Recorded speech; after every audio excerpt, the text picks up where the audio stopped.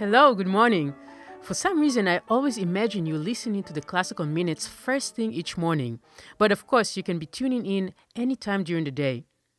Many people have told me that they like to listen to several minutes at once and sometimes repeat some of the shows.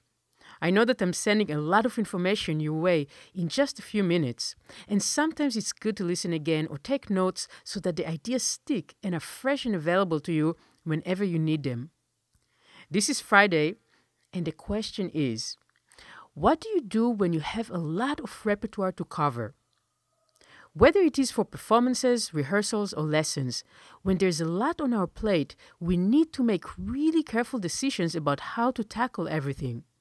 If we feel overwhelmed and worried, we will not have the energy and concentration we need to handle it all. We need to have peace of mind to do our best, so we need to come up with a plan. When you have a lot to do a lot of little things. Touch every piece on your list once a day. Even if you can only afford a few minutes, being in physical contact with something from each piece every day will help you take many baby steps forward, and that progress you have made will be deeply ingrained in your mental and physical memory. If you've ever tried learning a new language, it's a little bit like that.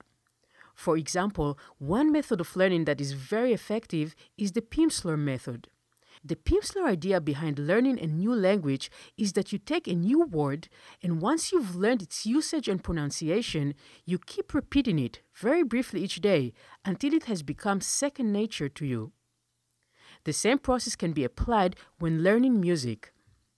And another bonus you get from this method is that touching on everything just a little bit every day keeps you in contact with all that you have to do, and this feeling of contact will help you to be mentally calm and in control. I'm pianist Yael Weiss from ClassicalMinutes.com. Have a wonderful weekend with music. I'll see you next Monday.